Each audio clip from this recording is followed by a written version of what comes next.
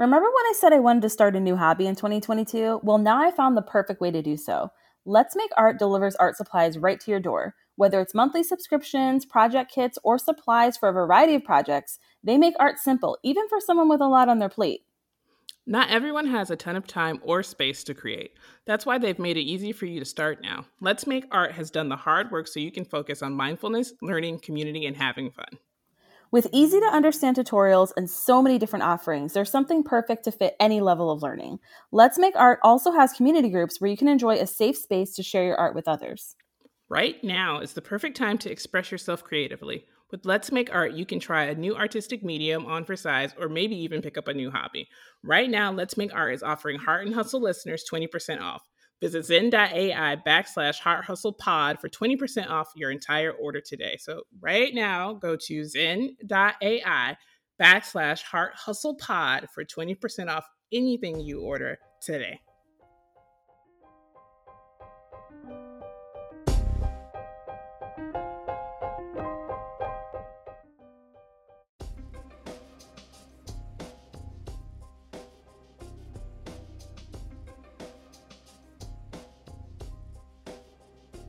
Hello. Welcome back to the Heart and Hustle podcast. I am Angelica Yard. And I'm Charisma O'Keefe, and we're here every Thursday talking to you about entrepreneurship, marketing, branding, balance, wellness, and so many other things. And it is still technically spring, but it's Florida, so it's basically summer at this point. I mean, this has been the nicest spring we've had in a while, so I can't complain, but for all intents and purposes, it's summer. So we're working on our summer bucket lists, and we're going to tell you what is on them. So do you want to go first? Yeah, sure. And this is like my goal. I feel like probably I said this last summer and it definitely didn't happen because COVID was so bad last summer, but traveling, like I'm trying to find a quick day trip situation, not even day trip, probably like an out of state situation that would require travel by car, clearly, because the airplanes are nasty. Like I will have to get on an airplane at some point, but not right now. Like y'all are wilding out. Like people are literally getting on planes sick on purpose. So I'm just gonna wait until they're tired and then probably go somewhere where normal people live. But yeah, travel for sure. Just trying to see something different, switch it up. We've been here for the most part in all summer since the pandemic started, and so I just want to see new stuff. So that's kind of my first goal or bucket list item.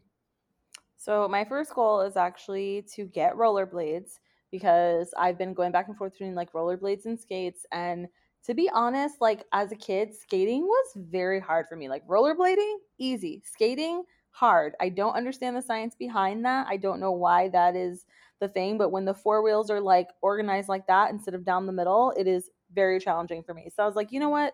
I saw a little kid on rollerblades the other day and it just took me back. I had all the nostalgia feels for the 90s and I was like, you know what? I'm just going to get the rollerblades first. That way we'll just get back into doing the skating in general and then I can switch to roller Skate skates. gang. Yeah, Gang if it gang. feels, because I'm like at this point it doesn't matter as long as I'm out there skating. Yeah, let's say I don't know that it matters skates or blades. Again, my best friend has blades, and so that is her skate preference. It's all about just joining the skate gang. I'm trying to Exactly. indoctrinate everyone into skating. Yeah. And Like, let's that's the start a thing is skate gang. I don't know why rollerblades has always just been so easy, so fun, and roller skating.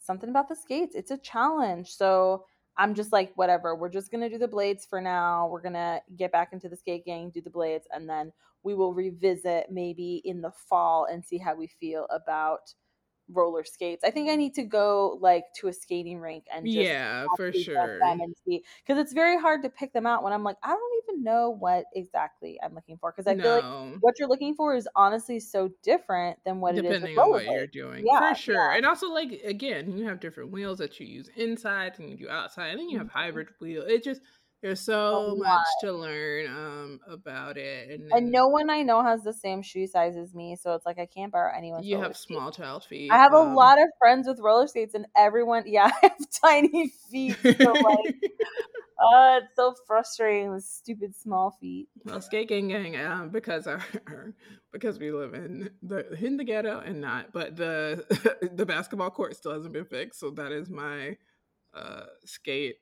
Did you just say we live in the ghetto and we We live live in in the like ghetto, maybe one of the and most not exclusive neighborhoods it's in Central like Florida? Okay. you wait. What was it? We had a running joke about how you know what it was when Trump was running in 2016, and he was like the ghettos, and it was like he was talking about like Atlanta, like any place where Black people were, and so my friends and Yeah. I have been like, oh, the ghetto is a celebration because Black people live here, so anytime I'm like we live in the ghetto.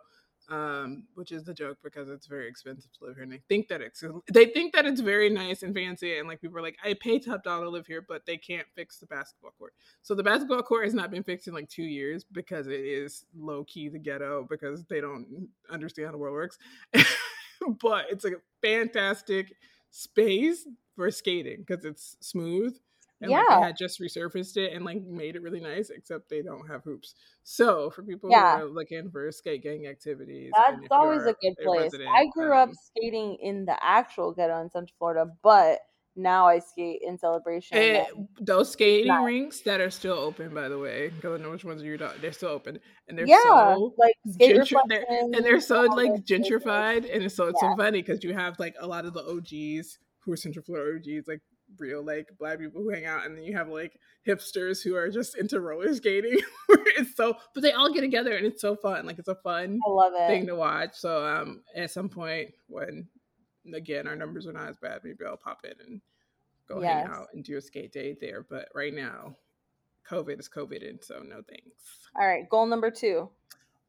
Just to go outside, I do like outdoors. I think it's nice. It's a little bit, it'll be warm, so you have to pick and choose your time, of course. And then when it's not warm, Go in it's the raining. mornings. Yeah, go in the So mornings doing and it, but just evenings. like in other places, we did a junior park ranger training thing with the child over the weekend at a state park, and the state parks are banging and like really are well put together and nice and have better trails and like better organized and like cleaner and have more trees and have more elevation, especially because people notoriously are like Florida's so flat, and it's like it's not as flat as people think it is. It's It just that you isn't. have to travel outside of It's Disney to Disney's go flat. Yeah.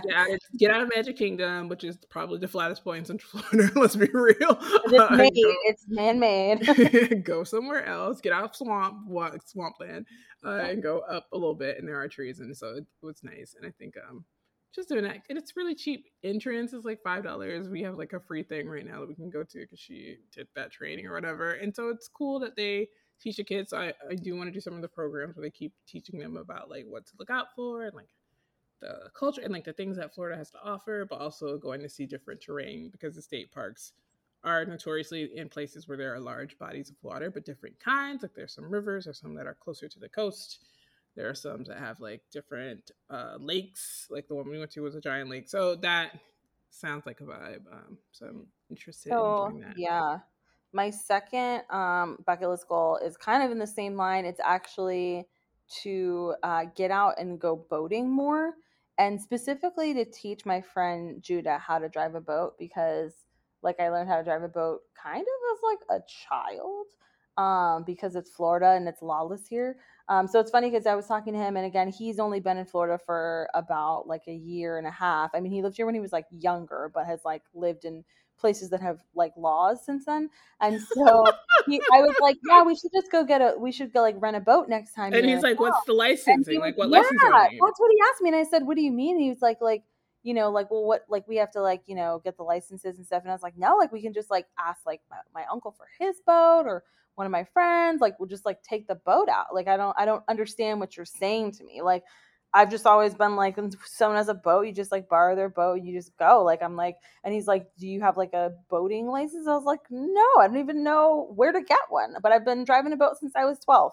So apparently that's a very Florida thing to It say. But really is. I did not know that people in other states, like, I guess you Yes, have a you license have to rent a licensing boat. for Like, boats. You have licenses for, which what? I think Florida might have fishing. I don't know, but I know fishing Yeah, licenses are a and thing. and I say maybe they do because I think it's like mostly been more like people that I borrow boats from, but I don't ever remember hearing anybody being like, "We gotta get a boating license, like go rent a boat." I swear that's like not a thing here, but I could be wrong. But I've never. had a boating license and I do know how to drive a boat. But maybe I'll get a boating license this summer, but definitely I want to take a few boats out more often and then teach him how to boat. And he has a drone, so like I'm excited about like going to different places, taking photos, things like that. So that should be fun. I love that I Google on the internet is like, you absolutely need a license to drive a boat.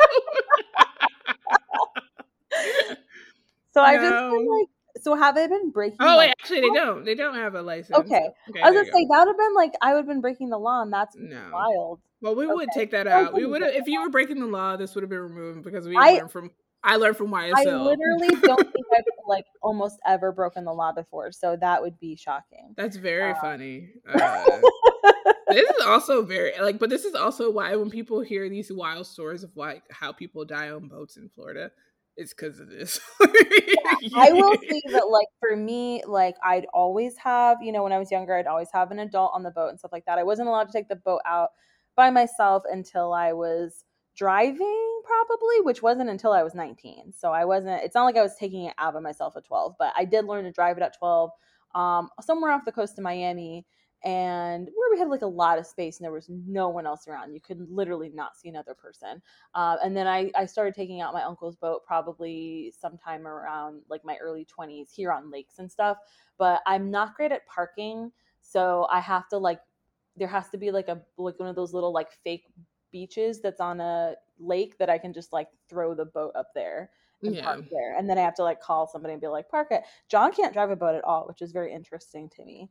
I don't know that he's really tried a ton. I think it like freaks him out, but I think it's just one of those things like when you start it young, you're just like pretty comfortable with it. So yeah, I'm just like, I just want to do it more this summer, and anybody who wants to learn, I want to teach them what I know and then actually maybe get licensed so that in other states I'll never break the law. Thank Floridians. goodness I didn't, because we thought about boating when we were up in the DC area and we just never got around to it. And I'm like, thank goodness I didn't, because clearly I don't know that other states require like actual laws and paperwork for Um, things. So Florida problems. Floridians love like doing wild things. Like it's so funny. But boating is such like, which is in other cultures as well. But like, I cannot explain to anyone who's not from here or who has not lived here for an extended period of time how much Floridians love boats.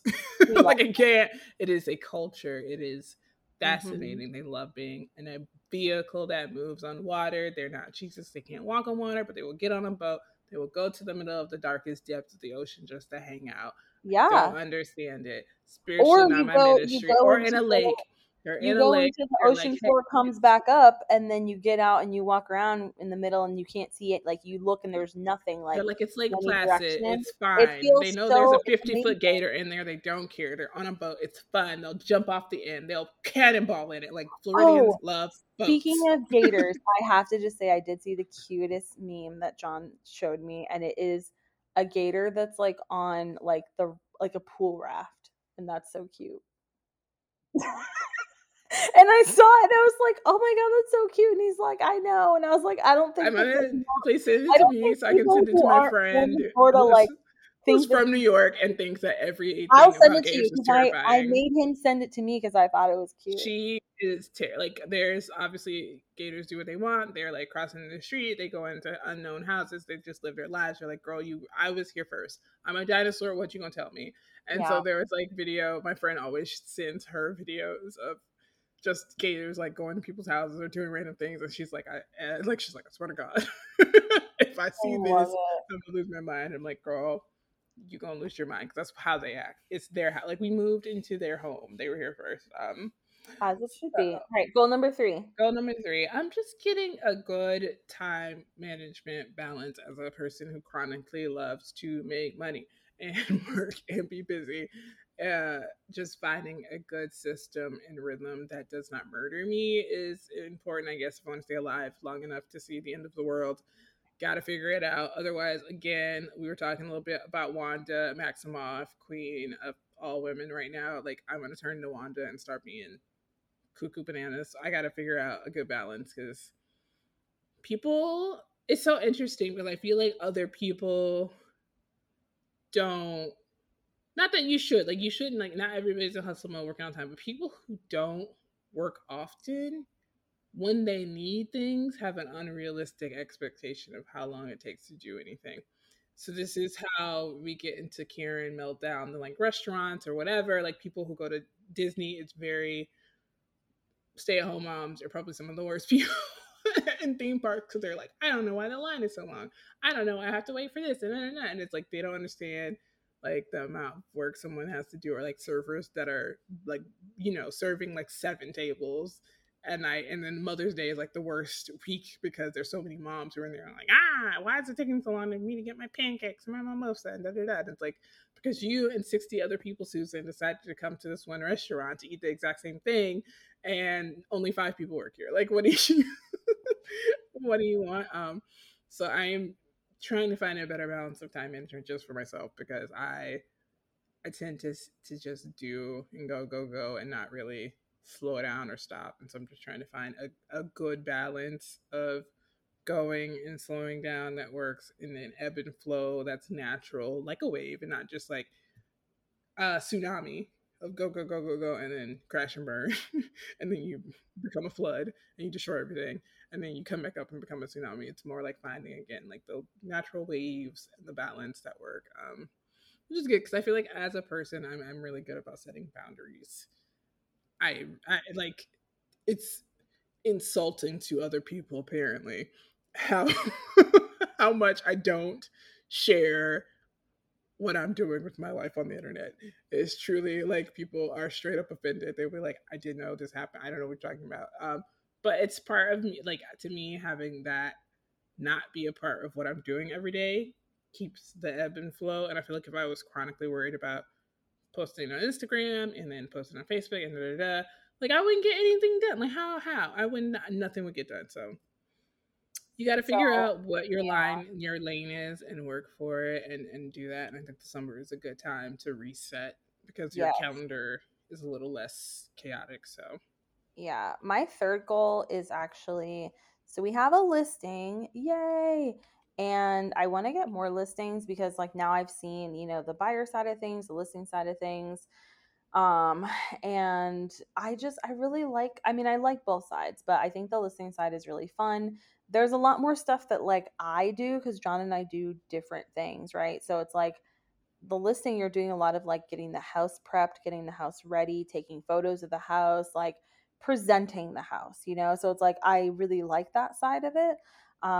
So yeah, I definitely want to do like more of that. And I'm still very undecided if I'm going to get my license because again, like I'm not only doing real estate, I'm doing multiple things like I always like to do. And to do all the things I'm doing, I don't need a real estate license. It's so funny because most of what I'm doing is stuff that I've always done, but just with houses. You know what I mean? It's like I'm a behind a camera, but instead of like people in front of me, it's houses, it's interiors. It's like I'm making videos of houses instead of people. So it's all similar skill set that I've used before, and then of course a lot of customer service. But the customer service stuff that I do is a lot more fun. Whereas if I got my license, I would be, I guess, like legally allowed to do the stuff that's like not as fun. And I'm like, I don't know that I want to do that. So maybe I just won't get my license. Like, I don't need to write the offer. Like, I feel like that's just not something I feel like I want to do at the moment. And maybe I'll change my mind and get my license later. But right now, I'm like, yeah, I just want to focus on getting more listings. This is a great seller's market. So, it's just one of those things where when you get to represent the seller, it's really fun. So yeah, so hopefully this summer, I know summer is just like a time when people move. Like people love to move during the summer because their kids are, out of school. It's a little bit easier to make time to pack. It's a little bit easier to make time to research or visit other areas or just do the move in general. So this is kind of going to be like a busy bit of a go time, but again, I'm hoping to kind of balance that with, you know, like more listings and balance that with like time spent on a boat. So got to keep it all in balance. again, and balance is key. We have an amazing guest who is really informative about not just what we brought him on. Like we were like, okay, we're gonna talk about one thing, but he really went really into some deep dives, which is really awesome to talk to somebody. And then talking to people who, and again, like I say later on in the episode, that are chronically online or have been online for a very long time. To have that longevity, They because have the that's something that, longevity and they understand that it's hmm like not like how the game is played, so to speak, and like what it's been doing and where to go. And it's nice to talk to and connect to people who are like that because Not everyone does, and a lot of people are very new still. Like even if you've been in it for 5 years, you're still that's new. Like It it's is. almost like the way people think about the United States as a country, like the baby country. When you're a content creator, it's still like I respect you because you've been in it long. Like 5 years is a long time, but the historical pieces and not understanding how we got here, like you weren't a part of that, so to Yes. speak, and so you weren't there when people were doing all this to kind of make things a little bit easier and more palatable, and also like something that people can do for a living because before people were just doing this for vibes. Like you ain't get And paid. And people have um, to remember that it's like, when you're creating your brand, it's like you have to think about, is this a brand that is going to be able to exist 5, 10, 15, 20 years from now? And so I think it's so important to look at the basically the pioneers of your industry who have been there killing it in their, in their lane for quite some time. To see like how is it that they're doing that, and kind of dissect that and see what it is they did to make it work for so long, because there's a lot of people that can come on and get a quick following and maybe go viral, and they're a household name for like a year, but it's like, can you keep that going? Can you continue to have people following you and interested in what you're creating 15 years down the road? And then not everyone can. So I think it's really, really important that you're listening to people in your field who are able to make that happen. for sure. So definitely take notes. It's a really great episode. It is a little lengthy, so feel free to break it up, but it's definitely worth listening to the whole thing. And as per usual, you can rate and review us on Apple Podcast or on the other platform that exists that has the green icon, and share in with your friends. Share the links. We are available on anywhere that podcasts are hosted. And yeah, and follow us on social. We're Heart and Hustle Podcast on Instagram, Heart Hustle Pod on Twitter. Use the hashtag Boss So Hard, and we will see you next week. See you next week.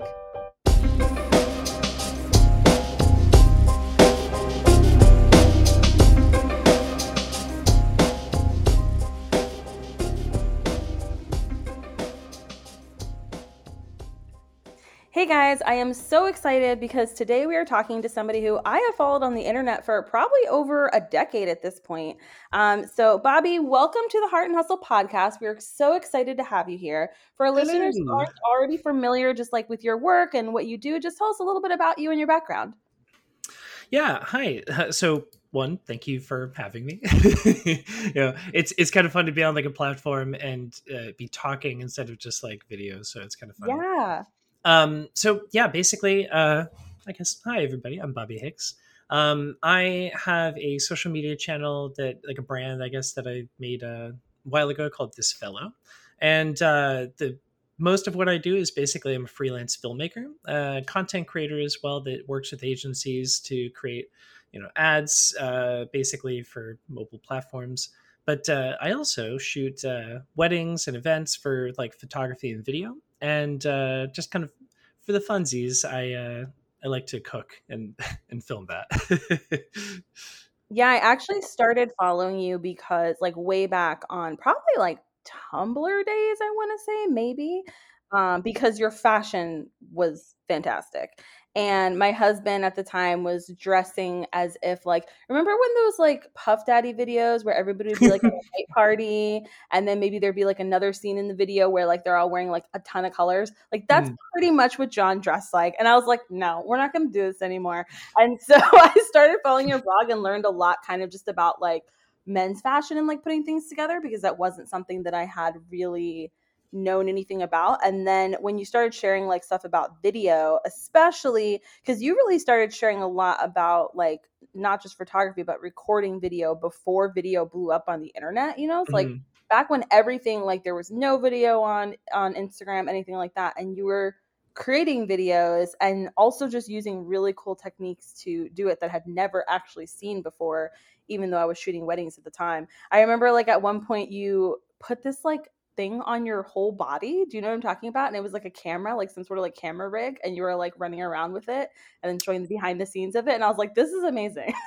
Yeah, that was actually even like during the lockdown in New York. I think if we were talking about my little Probably. like Snorri cam setup, Yeah, probably. it's like I I don't want to say like, I was looking ahead of the, kind of like the Gretzky quote, like, look where the puck is going and not where it is, kind of thing. Mm-hmm. But it's like, I saw that there was an upward trend with video happening. I mean, maybe like 8 years ago, 9 years ago, and not even that it was a trend, but kind of just like, there is some real potential here. And instead of just investing solely, because I also just enjoyed it more.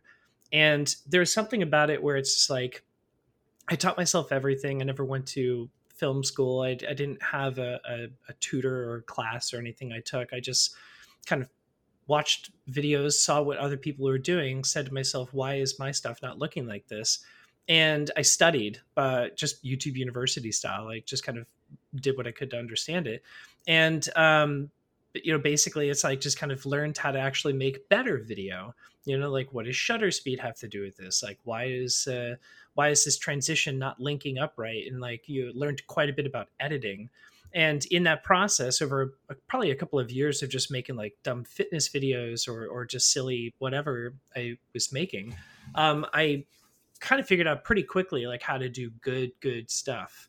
And I don't know, it's like, I guess like once you actually get the foundations and like the technique of everything down, it gets a lot more it gets a lot easier to get more creative and more interesting with your stuff. So it's like, I love things like Guy Ritchie films where it's like, the camera is just like doing stuff that's making you feel like you're immersed in it. And I was like, how did they Mm-hmm. do that? And I learned about Snorri cams. And that's basically like that fixed perspective camera that you see in everything, but you just Yeah. don't think about it. And I was like, okay, well, I could just fake that, and I got a little friction arm attached to my camera to it and held it at the end of my arm and just walked around like that, like as if it was just part of my arm, and made a little fun video with that because there was literally nothing else that you could do in New York at the beginning of 2020.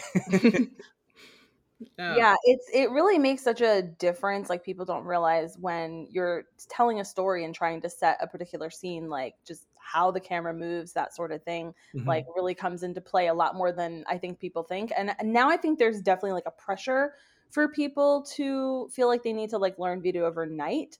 And I think a lot Yeah. of people get frustrated because they're like, why doesn't my video look like this, certain creator? And I'm like, because they literally spent, like, I literally watched you, like start from, okay, playing around with it to like where you're at now, where your video is freaking amazing. But it's like, that's why, like, it took years to get to that point, and people are trying to get there in like 3 months. And I'm like, that's Yeah. not gonna work. Yeah, and it's like, I think that there's something, like, in no way am I trying to diminish the efforts that people are making and stuff, or like talk badly about things like TikTok or something. But it's like, I think with, because there was a boom, it's like there Mhm. was literally, it felt like an overnight boom where it's just like Gen Z was able to come in and was just like, hey, fuck it, like, we're going to like make our own content. And it redefined just the entire like social media landscape, Yes. you know. And the thing that initially it kind of pissed me off, because I was just like, this is so annoying. Like, I spend hours, sometimes days, making like videos and things like this that are like going to look really great and all this. And it's like, and then I've got 500,000 people that are just kind of using their iPhone and doing really dumb transitions that like I could do so much better. And I kind of had to like take a minute and realize that it's like, one, it's like, these are people that are actually like really just trying to understand how to do these things better. And so that was kind of like, okay, that was exciting. And that was kind of like, okay, that means that we're in a good direction, though. It's like people are actively trying to be better, and that's the only way that you get there, is by like practicing and like doing these silly transitions that all of a sudden, like, you give somebody 6 months of doing it, they're pretty solid at it. So I don't know. It's like, it's interesting to see the evolution of things, because in 2020, I was like, oh, this is so dumb. But now it's kind of interesting to see how far people have come. Yeah, and it gets me excited, honestly, for movies in the future, because I feel like that's been such a field that had like just like a very like hard to get in. And now that it's so much more accessible to, start to learn the basics at least on your phone, then you can get a camera that's not like too expensive. I'm really excited to see like what filmmakers come up with in the future, because like you said, like it's just been like a boom, and it's changed so drastically so quickly when it comes to social media. So I'm like, I feel like we're going to see, you know, like a lot of these kids that are in Gen Z that have been, you know, jumping into video in the last like few years, we're going to see them creating films soon. And I think that's going to be exciting. Yeah. I mean, I follow a lot of film accounts on Instagram and stuff, and like they kind of make the joke about it that it's like, you know, filmmakers in the next generation are going to do things that no one's done before, you know. But it's like, it is true though. Like, I think that there is something that, um, you know, kids right now that are maybe like 15, they're just kind of having fun with their phone. Like my nephew Ryder, you know, it's like he's not 15, he's 10, you know, but it's like the things that that kid will do with his iPhone, I'm kind of not even thinking about yet, you know. And it's Yeah. like, and it's just kind of exciting because it's like his, like everybody has their brain heading in the right direction, and when they are actually able to link that together with the technique that they would need, you know, to execute it, it's going to be kind of crazy. And it's like, I don't know if that's just going to be a new form of storytelling, but I mean, you know, if you even just like, I'm older than maybe, I don't exactly know what the I age think you're a demographic is, but little bit older than me. I'm 35.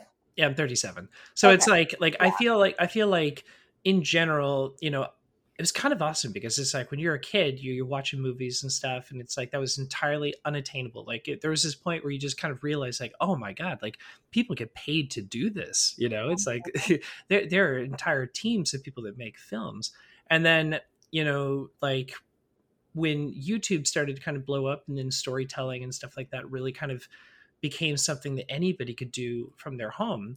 That got really exciting, and I don't know. It's just like you see the evolution of things and going in directions that you just never expected before. I mean, there's even a film called Hardcore Henry that in itself is maybe not even like the best film. It's pretty fun to watch, but you know, it's like, and it's just a first person film where an actor, and it's basically just meant to be like a one take, like a 90-minute oneer, you know. Mm-hmm. But it's like, to think about the fact that this probably took them months and months to make. You know, the actor that was doing it had to wear a helmet rig that had like a bunch of GoPros on it so that they could actually map and make this feel like you were the person living in this like one day kind of event thing. It's phenomenal. And it's like, that's something that nobody would have ever been able to even dream up, you know, like 20 plus years ago or 30 years ago. So I'm really curious to see where things go from there. Yeah, you've set the bar a little too high. Sorry. Like, and I say this from a perspective of, I know zero about you. Just learned about you today. Really, just checked out all the things that you got going on. Hi. I have to tell you, you'll get a kick out of this, Bobby. So we were talking right before you got on, and she was like, "I have seen his girlfriend, partner. I have seen her before From and the internet, from she MySpace days." She goes, be a scene girl? And I was like, yes. I was like, very much so. Like, she used to be a scene girl. And she's like, oh my God. Yeah. So it was That's how funny. old we are. That's what I told her. I was like, yeah, Keiko was around like during like the heyday of blogging, like when everybody, like there was nothing else. It was just blogs. Mm-hmm. And she was one of like the you know, the girls back then that was like everybody knew. And yeah, I just thought that was so funny that she remembered her, and she was like, but she was just like, I remember having a very different look. And I was like, yep, totally different look. Well, look different and also the same. You know what I mean? But yeah, it's like Keiko is doing this to the point where like I remember when the word blog first came. Yeah, exactly. I remember like, you know, I don't even think we were dating at the time. We were just like friends. Like we've had a very, very long relationship, you know, and friendship. And it's like at that time, I think the word blog was just like coming out, and I was like, man, that's such a stupid word. I think, yeah, collectively the internet was like, this is a dumb word, and it's for like old moms or whatever, you know, like it really wasn't for us.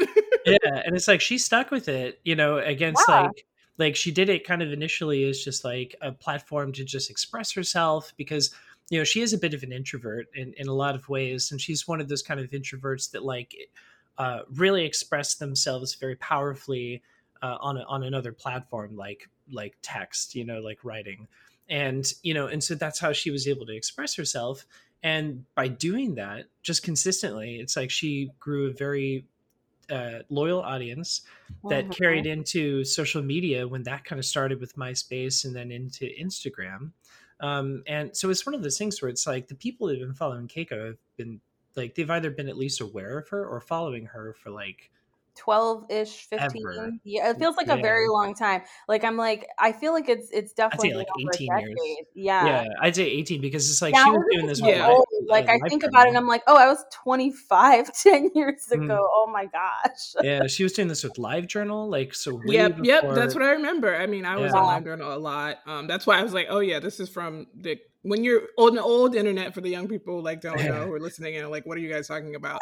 There was only so many like what we would call influencers or people who had enough status, and there was only so many people online, but you knew of people just from being in spaces where like it was just so it was a smaller internet world, and so if you were on LiveJournal or MySpace, most of the time you knew of the same people, and I'm still friends with all of my friends from from yeah. LiveJournal. Like one of them came to my wedding, so I totally understand that piece of like following somebody for 18. You think that's what happens. You just became, and honestly, a lot of people were friendly. That's how you became friends. You just became Yeah. friends from being I mean, online we all the became time. friends through blogging. Yeah, so it's just a thing that happened.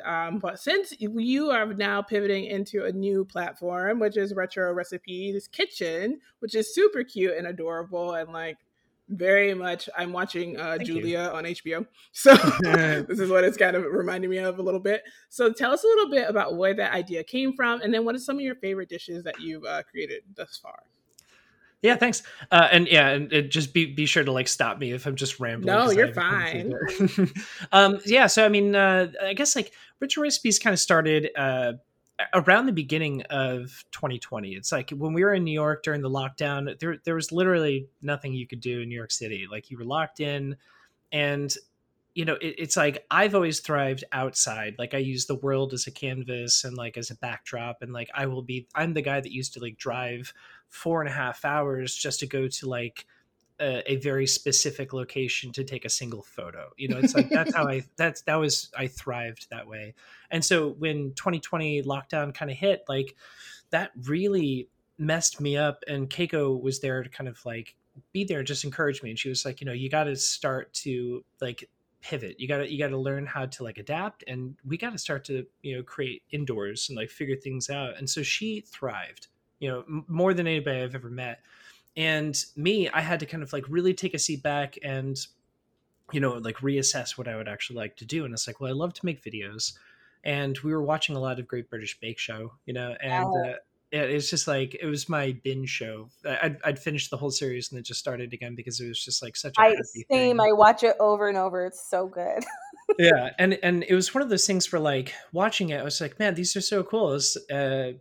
I just was thinking to myself like about how much I love like classic dishes and stuff like this. Like I would collect cookbooks and things, and I was like, what if we did like kind of like a funny just skit here and there about like making like a dish, but taking like a really silly recipe from one of these books and just kind of recreating that on video.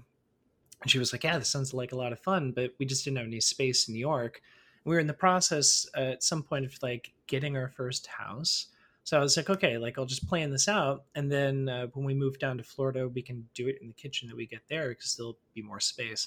So long story short, it's like we kind of tweak the idea and the concept a little bit where it's like the original and still kind of, I think like the main retro recipe videos that I do, we create classic recipes from like old cookbooks from like the 30s 40s 50s 60s 70s, but we also like I was like, man, it might be kind of fun to like dress like that though, like make it look like it. I can edit the videos to actually look and feel like as if they're from there.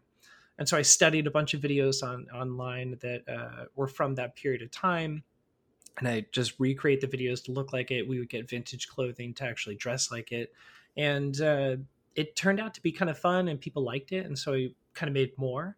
And after a year, I think we made about like 10. And by the end of the year, I was just like, you know what? Like, I want to do this full tilt. Like, I want to go into it and just like really, really embrace it. And so, I knew that was going to require a lot because, it's not just, we just kind of pick a recipe and cook it and edit it. It's like, we set up lighting, we set up multiple camera shots and stuff like this. It takes a full day usually just to do one video, and then I edit it and they send it out to our friend Katie Oxman, who lives in New York still, and she's a voice actor. And so it's like she'll do the voice acting, send it back to us. So it was like I need to have like a system for this to be more efficient, because like in order to succeed and to really be shown on any platform, you've got to be going daily. So, I kind of just started doing a fun series that was also Keiko's idea. Like she's always the one that like helps like refine like any ideas that I might have, because I'm all over the place, and she's like, let's reel it in, let's like focus on this. And she came up with she was like, why don't you try doing something like, these recipes look like they're really terrible, but maybe they're good. Like, why don't you do something like Bring It Back, or like Stay in the Past, like, and I was like, oh, that's amazing. And so now it's kind of gotten to the point where between Instagram and TikTok, it's like I make a new retro recipe cooking video every single day. And most of them are the Bring It Back or Stay in the Past, because it's just a little easier and I can do that with my iPhone. But that series has actually done really well on TikTok. And it went from having 0 followers on February 1st, this year, when I started the TikTok. And I think I just hit around like 46,000 yesterday. That's so bananas. Congratulations. Thank you. Yeah, actually, the funny thing is like, so so Keiko's obviously like, you guys have known Keiko for a long time. Like she's kind of the person that like everybody recognizes and stuff. This is the very first time in the history of our relationship that like a channel that I've created has actually surpassed something that she's done. So she was like, she's like wiping her hands. She's like, all right, you're going to be my sugar daddy now. And I was just like, it's like, I'm working my ass off so that like, basically she can not have to work. Hashtag felt. Get it, girl. Love to see it. It's like my only goal. It's like people are like, what do you want to do? Like, what's the outcome for this? Like, I just want to be able to like, be my girlfriend's sugar daddy and just like just take care of her. We love that here. That's amazing. That's like, and again, just shows like how amazing you can grow on TikTok when you have like a really good niche and you're doing something specific that other people aren't doing. Because that's what I love about it, is that like my grandma is from like the time frame basically that a lot of the recipes are from. And so for me, it just really takes me back to like being in her kitchen, because just like little things that you guys will add in, I'm like, this is literally what it felt like, you know what I mean, to like be at the counter. I felt like in my grandparents' house, I would feel like I was like transported back in time basically, and these were basically all the things that she made. Speaking of which, if somebody sends you a recipe, will you recreate it? You do that, right? So, I mean, up until very recently, like people weren't really even considering stuff like this, and then like, I'd say when the TikTok channel started to, because it's almost like exponentially growing. It was like almost at the beginning, it'd be like every day I might get like 50 to 100 new followers. And I was like, that's great. And then it was up to like 100 or 250, 500. And now it's like almost every day I'm getting at least 1,000 followers. And it's I'm getting more and more people that are seeing this, and they're just like, I found these recipes that would be a lot of fun. And I did a recipe just a couple of days ago that I was opening a book, and this paper just like fell out of it, and I opened it up, and it's a recipe, with like ingredients and like the actual measurements for each ingredient, but like there's no instruction. There's not even a title. So I have no idea what it is. And I was like, ooh, mystery ingredients, mystery recipe. So I made this dish as a video and I published it. And at the end of it, I was just like, this was so much fun. I don't know if I made this correctly, but it tasted great. Let me know what you guys think of this. Like if you might have a different idea of what it is, but also if you guys have any recipes that are basically mystery recipes, you can send it. And there's a like a PO box link and everything like this. And people started to actually send stuff. So I haven't made any yet, but it's like, people are DMing me and emailing me and mailing to me like recipes. So I'm going to probably make that a regular thing. I like very much want you to recreate my grandmother's cookies, because like we have the recipe and my mom and I just cannot do it. Like whenever we like, I don't know what we're doing wrong, but we do it and we're just like, well, that's not correct. So yeah, I have all of her vintage cookbooks. So I'm gonna have to send you some recipes, because I'm like 100%. Because I don't know if you've like ever had a cookie like this, but back in the day, like those chocolate chip cookies that like old grandmas make, they like have a dome. instead Yeah. of, yeah, and I'm like, how does that happen? I don't know. We cannot figure it out. So I'm like, I'm gonna send you a recipe so you can figure it out for me. The funny thing is that like a lot of the recipes that I end up cooking on a regular, because I do this like daily. Like usually I'll try to be smart about it and do like 2 or 3 recipes in a day if I can, so that I can breathe for another day or two. Yeah. But it's like I'm not a baker. It's like I worked in the kitchen for a little bit and doing like a bunch of odds and ends, but it's like I'm not a classically trained cook or anything. So a lot of this is kind of coming from just like, you know, Julia Child style, like just kind of figuring it out, like you'd mentioned and stuff, where it was like I'm just reading the recipes and just following them. And I think that that's kind of the fun of it, because it's like there's so many recipes that I've made where I'm like, oh, this was phenomenal. And then I'll follow another recipe to an absolute T and be like, this recipe is just wrong, because like they're like omitting things entirely, and like there's shit that like like is not even like in there. Like I made one dish that was a Dutch recipe for an Amish cookbook that my grandmother gave me. And I was like so excited to work with it. I've made 2 dishes. Both of them were utter absolute failures because it's like they just like these are Amish women that are just like, here's the general idea. And I'm sure if you've got this Oh, book, you already know how to make this. And so it's like all of the ingredients, it's just like listed. There's nothing that says flour. By the oh, end of it, wow. in the notes in the middle, it's just like, yeah, use enough flour to kind of work this in. I'm like, oh, that's weird. I have to use flour. I ended up going through all of the flour that I had. That was over 4 cups of Oh, flour. wow. It's like, so it's kind of funny, like when you read some of these old recipes, especially if they're like from old grandmothers or like Yeah. family members, because they had a shorthand. They knew what they wanted to Yes. do, 100%. and then it's 100%. just like they just take it with them. Yeah, I'm just like I feel like my grandmother was kind of like, well, duh, like to like some of the ingredients, whereas my mom and I were like, no, we don't. It took us so long because she's Italian. Took us so long to figure out her sauce recipe. Like after she died, like it took like 70 people in my family like getting together to compare notes to finally be like, okay, like we finally figured out like all the little bits and pieces of it, because she just would kind of be like, yeah, you just kind of do a little this and a little that and then you're done. And it's like, no, we don't know. And that's kind of like the most amazing part about it. Like that's like, I'd say like truly for me, like that's the impetus. Like I truly don't really give a shit about like being TikTok famous or anything like this. I like cooking is my love language. I love it so much. It just makes me happy. But it's like there's something behind like every single dish that you cook, especially if it's like a family dish or something like this, where like you're tweaking it, you're trying to understand it. There's nuance to things. Like there's flair and finesse that can't be written in something, and so like you discover it as you go. And it's like I just think that that's kind of my favorite thing about any of this stuff. And so hearing you say that, it gets me excited, like the idea of like you and Mhm. your whole family trying to like figure out this nuanced recipe just to make it exactly for that memory. And so a lot of people when they see these videos, they're like, man, that just took me back. So I love that you like cooking is your love language. You're clearly in love with it. How long have you been cooking? How did you fall in love with it? Like, where did that love originally come from? And what are the like, things that you're cooking outside of retro recipes that you love to make? So I mean, basically, like I didn't really have any formal experience doing anything when I left Florida. I'm also originally from Orlando, represent. um, Okay. yeah, These Orlando people on our podcast I today. I I'm know. didn't know outnumbered. that you were from South Florida, but that's awesome that you're from Orlando. And it's like I was in Orlando. I escaped. I moved to New York, and it's like when I got there, living in Orlando, there were no real good jobs at the time when I was like getting out of high school and stuff.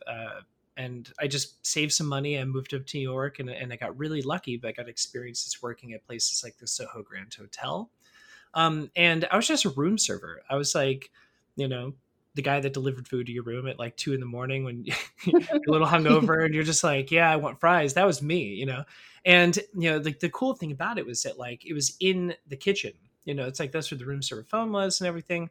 And so I became really good friends with a lot of the cooks that were there. And I just kind of I'm one of those like visual learners. Hmm. I watch people and I ask questions, and it's annoying to some people, but it's like I pick up things very very quickly. And so I worked a lot of the breakfast shifts. And so I was like learning from these guys how to just do things like make a perfect omelet or X, Y, and Z, or why are you sticking the whole pan in the oven to cook an egg or something like this, like little tricks and tips. And eventually this chef came in, Chef Paul Gerard. Guy was awesome. He was very intimidating, had tattoos and stuff. And I was just like, man, like I want to be friends with this guy because you guys can't see, but I have tattoos too. And I was just like, he stood out. And I basically asked him one day, I was just like, hey man, like I know I'm in room service, but like, is there anything that I can do where I can just like come and work with you guys and like learn for free? And he took me under his wing, let me work with him and his staff. And, you know, basically like they were kind enough to, like a year and a half later, like he just came over to a different job that I was working at. And it was just like, hey, just so you know, it's good to see you again. I haven't seen you in a year. You're going to quit your job today and you're going to come work with me over at the Soho House. And I did. You know, I put in my 2 weeks notice, and then 2 weeks later I was working as a cook at the Soho House with no experience. But he and his team like taught me everything from scratch. And so I had a year and a half of like incredible hands-on experience. I learned how to work with some of the best chefs that I think you could work with. And yeah, I don't know. It's like, that's how I started to really like go from just like cooking is kind of fun. And like, I like the way that things smell and taste into like understanding, like, you know, why you season something after, or, you know, it's like, Yeah. I don't know, any of the nuances. And see, this is why I love New York, because that's such a New York story to be like, I was delivering cold fries and then I met this cool guy with tattoos and he took me under his wing. Right? I'm like, it's like a New York movie. Yeah. And yeah, I don't know. It's just one of those things where it's like, you know, like to have these experiences. And like, I think that's also why like I like to make these videos, not because like, yes, they're so much fun to do, but it's like, I also like to give back in some small way. You know, it's like, I'm not a teacher or anything like this. And I'm the last person to ever say, this is the way you have to do this. But it's like, I think that there are so many people that are like me that are just like, I wish that I understood how to do this, but there's no content for it, or like, you know.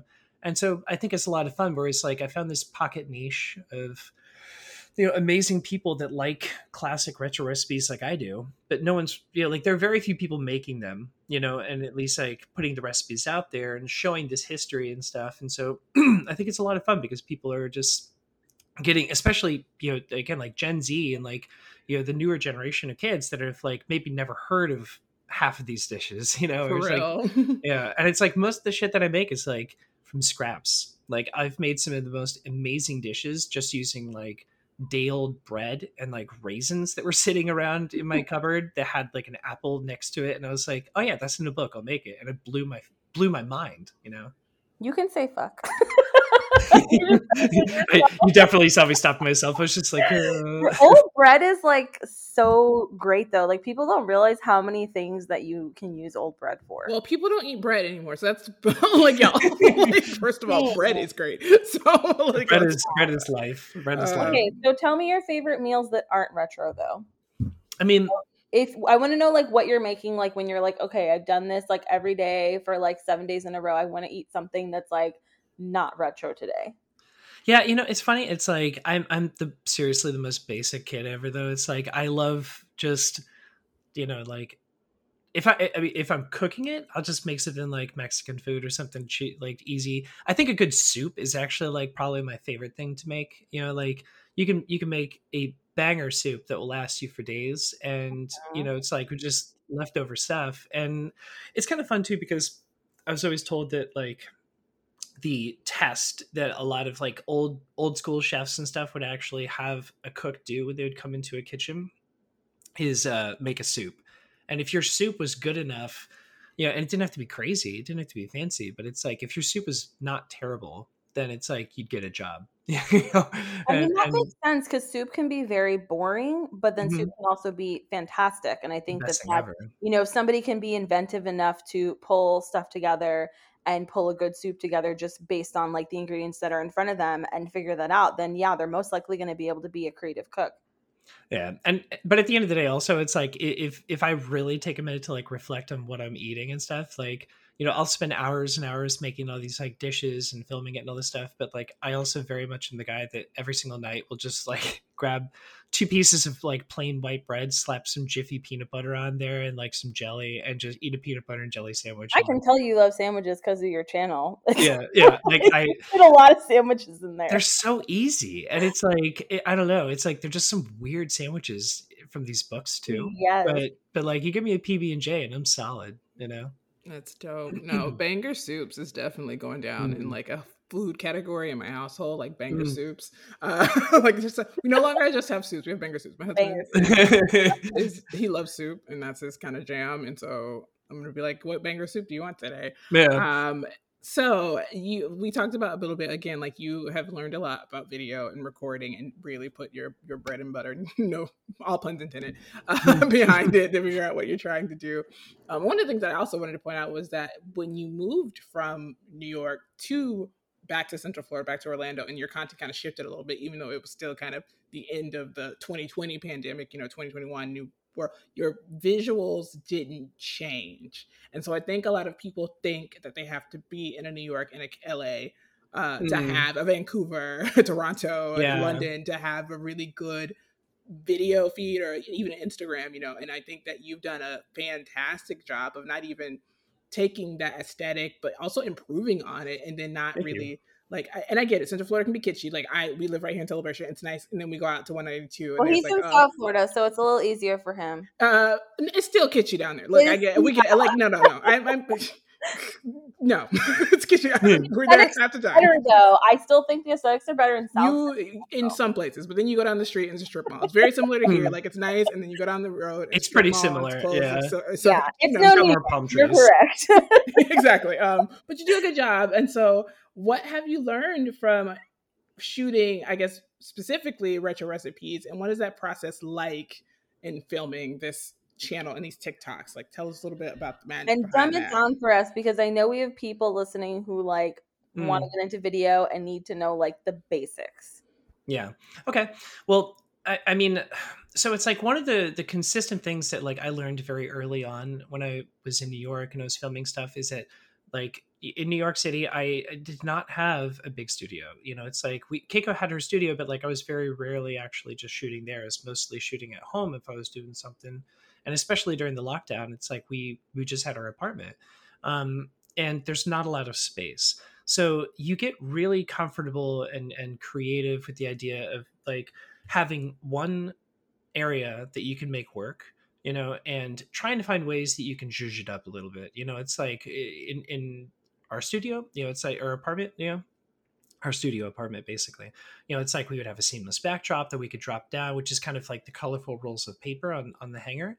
It's like, and that would be like a really fun creative way where it's like we could make a different environment, and adding different things in the foreground and the background to kind of give depth.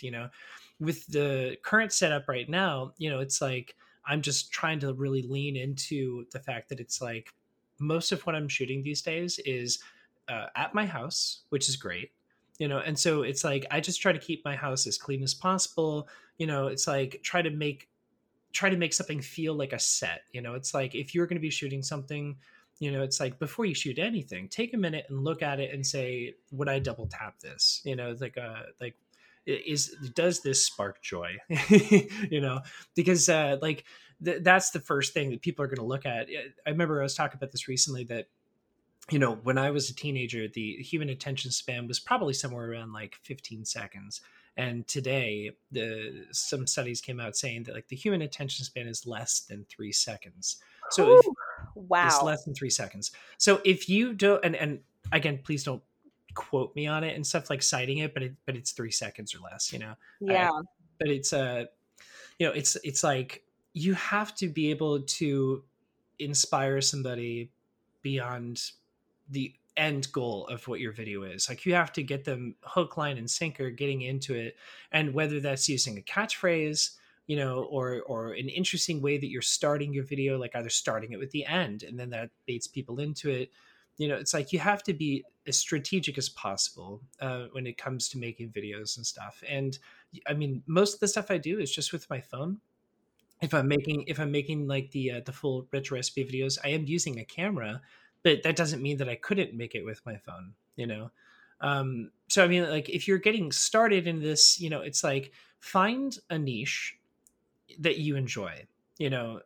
So let's say it's gardening, hypothetically.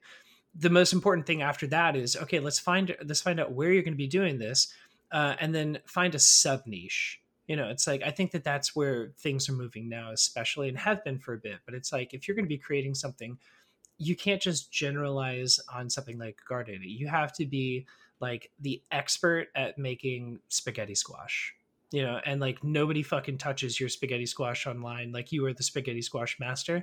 Then create content based around that, or like specific stuff. You know, it's like having focuses like this will also help you with the way that you're going to design it. And then, I don't know, repetition is king. It's just like, you know, you're going to make a lot of accidents along the way, and a lot of happy accidents where you just realize, like, oh, that worked out. You know, the lighting was terrible today, but it was good the next day. I'll get a light over here, or I'll do X, Y, and Z. You got to test things out. And sometimes it takes years, sometimes it takes weeks, you know, and sometimes you just get it. I don't know.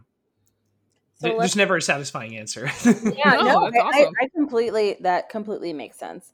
Let's say we have an entrepreneur who's like a young person, they're listening right now. They have the thing that they know they want to share about, but they are just getting into video and they're feeling, you know, just like they have no idea where to start. What are the things? Let's assume they have like, you know, an iPhone or an equivalent. What would be like the first few steps that you would say they should take as far as like maybe equipment to get, that sort of thing? I mean, it'd be a little hypocritical of me to say, like, well, you need to get, you know, like very good specific X, Y, and Z, because if you saw the rig that I use when I'm shooting like the iPhone stuff, it's pathetic. I have a I'm using a broken light stand that's literally held together with duct tape and a screw. Oh my Um, gosh. Wow. it's sitting on a stand that I had that just holds an iPhone, but it's inside of an old broken like ring light. You know, like it's literally just, it's an old broken ring light, but I only use it not for the light, just because it has an iPhone stand. You know, it's like like at the end of the day, there are plenty of accounts and videos that will tell you like, this is the gear that I use and this X, Y, and Z. But at the end of the day, like, your idea is what matters. And if you can functionally make it work, again, I've done this every single day for months and months, and every week I'm like, I should probably find a new setup, but I don't, because it works and I'm happy with it. I'd say, if anything, one of the biggest changes that I've made, you know, and this is constant for any video, is that like, you can be shooting something with a $50,000 cinema camera, you know, and make like the best video ever and stuff.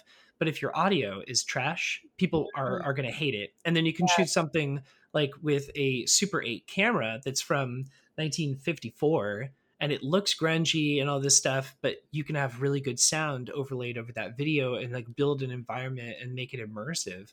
And it becomes something that is inspiring and something that will be remembered, you know? So it's like, for me, what I did was, I usually shoot the Bring It Back or Say in the Past videos with my iPhone, but I got a new microphone for my phone.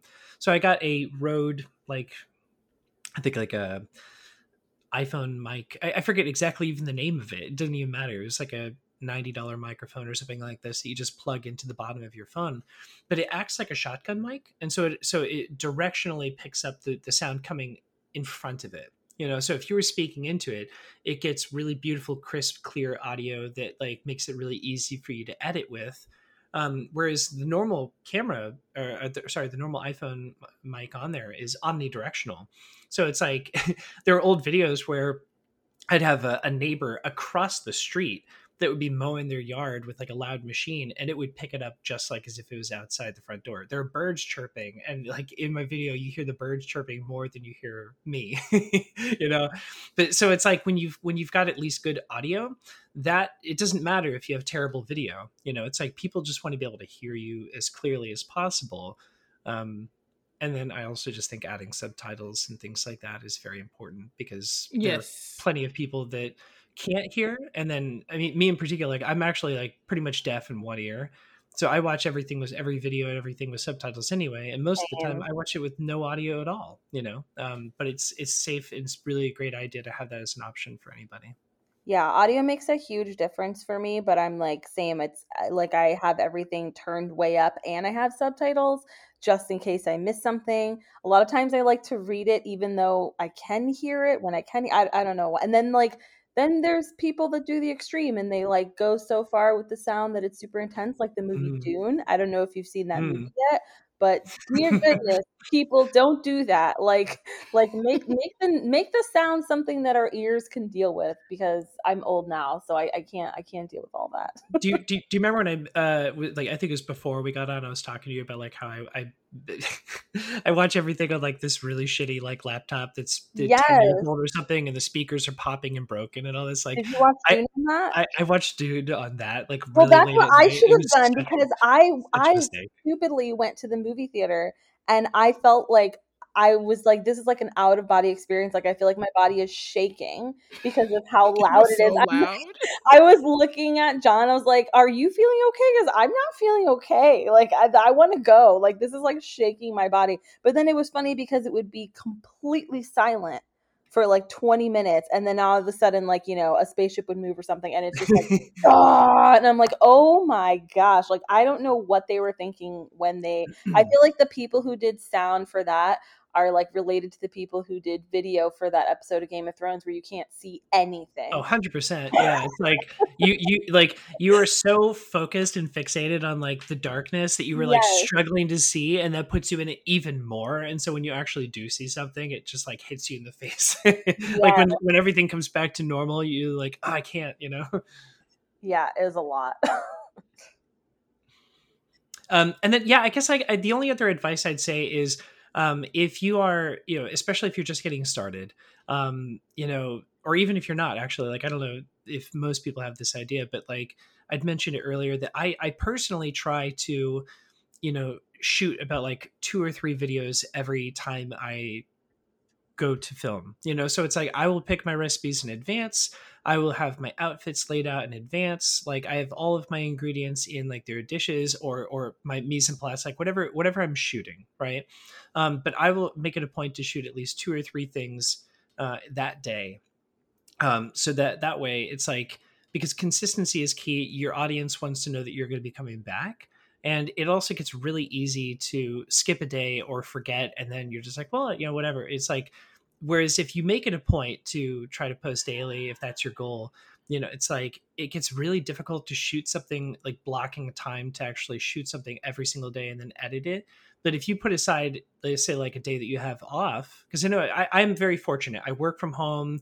I have the ability to do this, but it's like if you are working a normal job and stuff and you have a day off and you want to take this seriously, then I recommend just trying to put aside one day and then shoot 3 to 5 videos,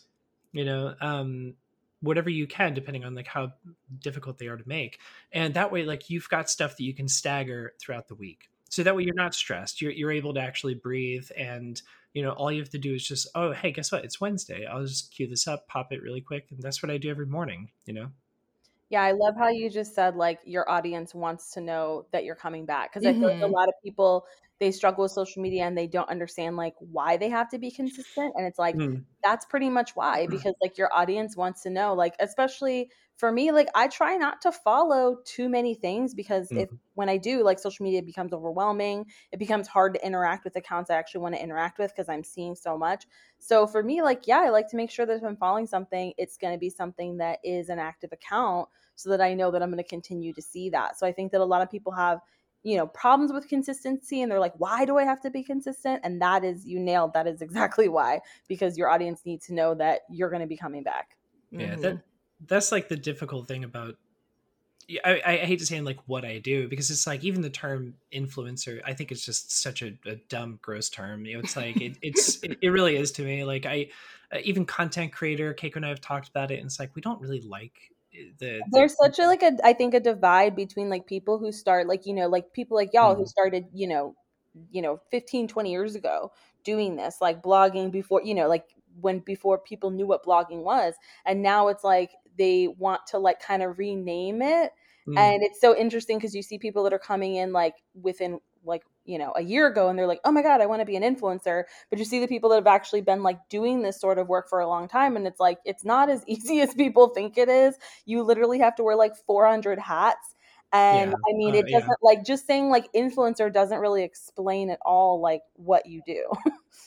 Yeah, and it's just I don't know. It just makes it really frustrating because it's like, you know, people generally have like a conception that it's just like, oh, it is easy because Right. so many people are. I mean, it's kind of like the word cinematographer. Like people can slap that on anything they want, you know. And it's like I could literally be like, I'm a cinematographer because I shoot weddings here and there, you know. But it's like that's not how it is. Like people that actually work as cinematographers spent decades, you know, like getting same thing with like even a chef. Like, you know, people go up and they're like, oh, like you're a chef, right? Like you work at Longhorn, you know, or something. And Right. it's like no, like if a proper chef heard you say that, you would get smacked. You know, it's Right. like a chef is these are terms that you work up to. And so it's kind of like with influencer, I just feel like it's one of those things where literally everybody puts it down, and it diminishes a little bit of the efforts that people like me have and Keiko and others have done, where it's like, if you really want to take this seriously, it requires so much dedication and time.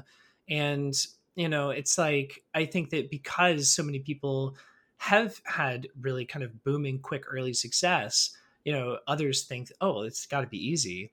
And then they're dramatically let down when they realize like, how much work kind of goes into Yeah. it, or they think that they just don't have it, and it's like it's a blow to their ego, when at the end of the day it's like it's what we're doing, it's not necessarily difficult, you know, but it's one of those things where it requires a commitment and a dedication and like a flexibility in your lifestyle, you know. Hmm. I mean, like Keiko and I, we don't have kids, you know. It's like we have always been very much like, let's focus on our career, because I mean, we still feel young. You know, it's like we both still feel like we're in our 20s and stuff, and we have a lot more to give. And, you know, it's like, whereas a lot of people, they have kids or like they've got a full time job or two jobs, you know, and it's like, depending where you are, it's a very different thing, you know, but it's like you can still take these same tips and have a very successful lifestyle doing these things, but nobody talks about it. You know, Yeah. nobody says just batch it out and save it, and then that'll help you. Or like you don't have to do it every day, but try to go every other day, or at least be prepared for a slower success than a blow up, you know.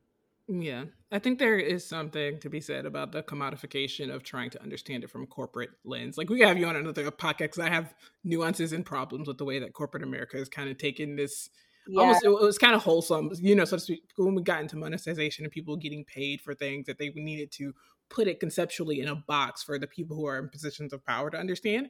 And those people are boomers and, you know, older Gen X, who are the CEOs, et cetera, of these companies that do decide that we're going to do a quote unquote influencer program, or we're going to quote unquote pay a content creator. You know what I mean? Like they had to come up with this terminology, And and they come up this with like budgets understanding. before, like, you Yeah, it know, just what like they're the way asking that things for. shifted Yeah. once we Mhm. started to, for people to start to make a living wage, basically, we had to quote unquote dumb it down for people to feel like they could understand it a little bit more, to be like, oh, I guess that makes sense if they have so and so followers. But it can't be hard. But again, I'm in these meetings all the time, so this is why I'm like, oh, it's so frustrating to like, because there's always a CEO that's like, well, so and so has a TikTok, and my kid's like ninja poses got like 5 billion views on, and it's like you don't understand how you're devaluing someone's work and education and Yeah. their purpose and their drive and like the commitment. Like you said, like you don't have kids right now, and you're committing full time. And then there's people who do have kids who are committed. You know what I mean? Like it's just a commitment and a lifestyle change that you choose to make when you invest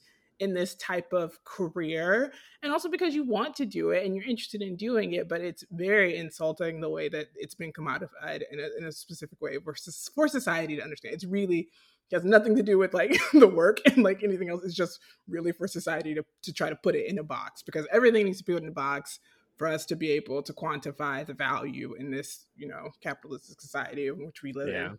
Whole thing. I can have there's a whole podcast episode. I'm like, we'll have you on back, and you know, so we can talk about that. And it's kind of funny too, because it's one of those things where like it's man, actually, sorry, I just had a thought and it just escaped. ADHD just kicking in hardcore right there. But yeah, I don't know. It's 100% exactly what you're saying and stuff. And I don't know, like we'll have to revisit that another Yeah, time. for sure. There's something to be said about the millennial, because there's so many like there was a tweet today or maybe yesterday that kind of went where this person was like, this was the Gen X stay at home sick pack, and it was like saltine crackers and 7 Up and like Bob Barker and the Young and Restless, and everyone was like, we also like, you know, we did that, we all were there. And so we just have lived so many lifetimes in a span of like, you know, most of us have been around for 4 different decades, and each of those decades was so different, specifically different. And so we just don't get credited in the way that we should, depending on what generation is looking at it, because they don't understand the ebbs and flows that we've like had to shift and adapt and change. And I think when we are people who are still changing and adapting, and like as content creators, so to speak, or influencers, or people who are, I feel like I call them chronically online, you know, we consistently, we've changed so much from just like, it's changed his life. Like Live Journal is so different than TikTok. I was going to say Live Journal to TikTok. That's exactly we had to learn. Yeah. We had to adapt. We had to go. And for you to be able to do that, that's a skill. For you to be able to be like, okay, I was on, and I'm gonna kill it on Live Journal, and now we're on TikTok, and I'm like, make it. You know what I mean? Like people don't understand that's not easy. So that's I can have like a rant, maybe a talk one day. I'll do a keynote about it, because I feel so strongly about the way that millennials are viewed in a lens that's not particularly like, and I get it. People complain about millennials, like we have avocado toast and we don't have houses, but more so in a corporate professional space, not understanding the amount of like adjustment our brains have to do to continue to exist and still not like be where we should be. You know what I mean? Like we don't make the same amount. Our livable wages aren't the same. We don't have the same amount of like assets as the generations before us. Like we don't have the same opportunities, you know? So there's just, people don't, I'm like, we are quote unquote, I would say smarter, honestly, people that high function, like we function so highly. Even people with kids, like we function so highly because most people have 2 working parents in a sense. And then we don't get, it's like, maybe you can afford a house, and if you got a house, keep that house. Don't like sit on it, and like don't, you know, you don't have multiple properties and like 7 houses and like 7 cars and like 8 kids and like, you know what I mean? Like we don't have that. We have like only so much that we are able to get.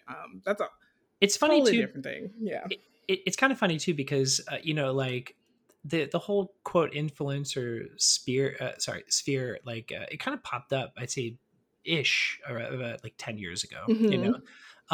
And it, you know, at the beginning of it, I remember, because Keiko was dealing with this forever, you know, and it's like, she'd be like, people would be like, well, what do you do for a living? She goes, well, I work with brands as a, you know, the content creator, or like I create advertisements for brands on a small digital platform that goes to my audience, etc. Like the stuff that like we commonly know today. And people are like, yeah, but like, what do you do for a living? You know, and like, you know, like the ideas of what we do commonly, or like what quote influencers have done for like 10 years. At the beginning, it was just totally misunderstood, and brands did not want to touch it with like a 10-foot pole. And it's interesting because I feel like at some point along the way, and this would be another conversation another day, I'm sure, but like, you know, we were all hoping, as we were watching this grow, right, the people doing this, that that the message would become more refined, brands would understand it better, and then at some point it would become this kind of like very well understood raw power that like is taken very seriously. And it was doing that for a little bit, and then all of a sudden I just feel like in the last couple of years it's just pivoted over into this like self-indulgent kind of like trucker cap that everybody is wearing and stuff, that like, you know, it doesn't feel responsible or serious. Or I mean, you know, like brands are not helping this, because it's like there's so many things where people will just be like, yeah, I'll do that for free, or I'll do this, you know, for, you know, like credits or like exposure. And it's like, that's where there was at some point like where it's just like, this could have become, and for some people it sure still is, but it's like this could have become like a much more serious, viable career. And maybe we're still just kind of like nuancing and working out the details as the generations go on. But yeah, it's like, that's what it's just funny to see the beginning. I have hope. Like I really do think that it's still kind of like you said, like I think that we're still figuring it out, because to me it's like it's something that is so valuable. And I do think that brands know that. They just don't want to pay for that. But I think that what a lot of people are seeing, like we now that again, everybody has access. I mean, Angelica and I talk about this a lot. Like it's great that everyone has access to things for sure. But then everyone thinks that like again, they can do everything overnight and sometimes it's not like the right fit. And so I think that we'll see that there's a lot of people that have kind of jumped on the train in the last few years just because they think it's fun or whatever, and they're not going to have the type of longevity that other people have had because they're not taking it seriously and giving basically the craft like the respect that it deserves. So I do think that like I think it's just going to shift a lot over the next few years, especially with the pandemic and everything else like that. But I do hope that, and I have hope, I will say, that it kind of sorts itself out at a certain point.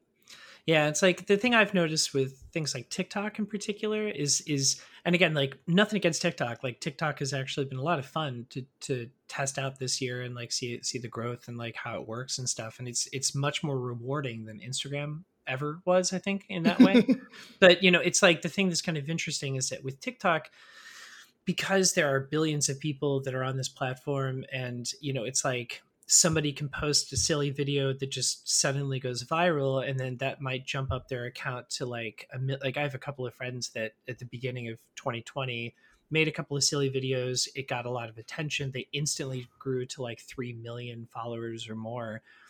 But it's like they didn't understand how to turn it into a business. Yes. And so because of that, it's like their channel still might have like 3 million subs, but like they don't post anymore. They don't have any way to monetize it. And they're also like, they're not adding any value, and it's like, I think that that's the thing that people, I like the slight derailing that I was mentioning is that it's like, there was this upward trend where people were creating valued content. It's like you were getting paid by somebody, you shot it with a really nice camera, or you hired a photographer, you didn't shoot it with your iPhone. And now it's kind of gotten to this point where it's just like brands are literally requesting to shoot things with an iPhone, like for some things, or like throw this together so we can stitch it into a thing, but it's like they're I'm hoping is going to be this period of time where people are rewarded for the hard and consistent work that they do, and then this just kind of educates other people that like already might have a platform to figure out how to monetize it. It's like make it so that it's something that can actually generate income, because I mean, like at the end of the day, that's where a lot of people get confused in the younger generation. They're like, I want to be fucking famous, man. I want to like have my people like me and stuff, or I don't want to have that controversy that people have in comment sections and all this stuff. But it's like, that does what?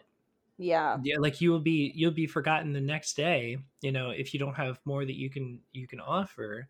And the brands, I think, still struggle with this, where they're like, you'd even mention, it's like, oh well, that person has a large following, and it's like they have a larger following than Bobby, or but it's like it takes people like agencies or like you yourself vetting and like, or not vetting, but like fighting really hard to put out there and be like, but this is the value that I can give you to make a product that you would want, shine, because I don't know, audiences these days I think are like as kind of flippant about everything that as like the jobs themselves can be, so.